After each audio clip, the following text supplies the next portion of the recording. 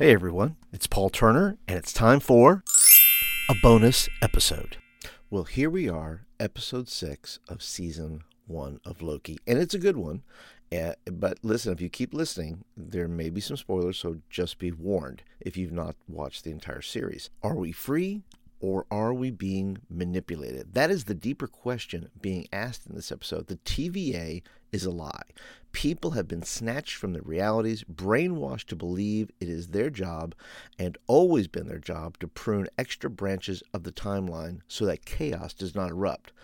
And in some ways, this is what humans do. We seek to keep chaos at bay by trimming any branch of thought that makes us feel uncomfortable. We seek to find meaning and purpose and control.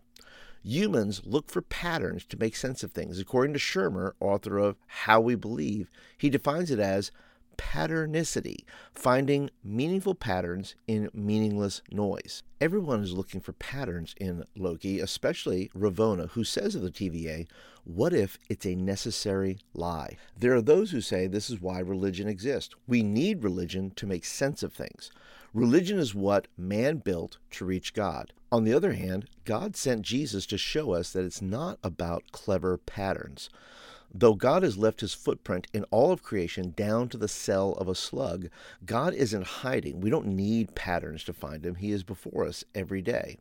I don't believe in God because I've seen a pattern in the chaos, but because my life has irrevocably been changed by Jesus. His love for me has changed me.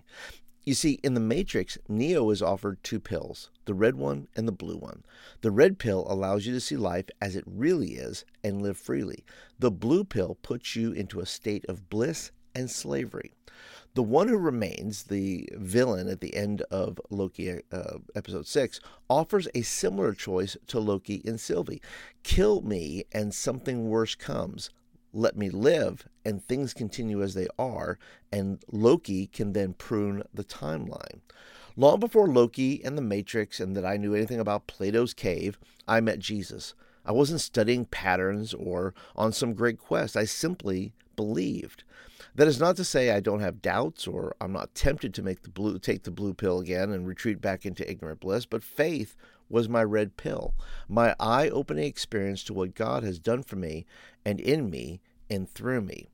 If I look at my timeline, I don't see patterns, but events that have led to where I'm at right now, and I wouldn't prune one of them, good or bad. My faith isn't a necessary lie. It's a necessary truth that forms me, shapes me, and is the foundation for everything else. See, I don't expect you to listen to this and change your mind about God if you happen to be on the fence, but what I would hope is that love would find you the way love found me, that God stepped into my world instead of me stepping into his world. It's my hope that faith finds you the way it found me and opens your heart and mind to the reality of God's love.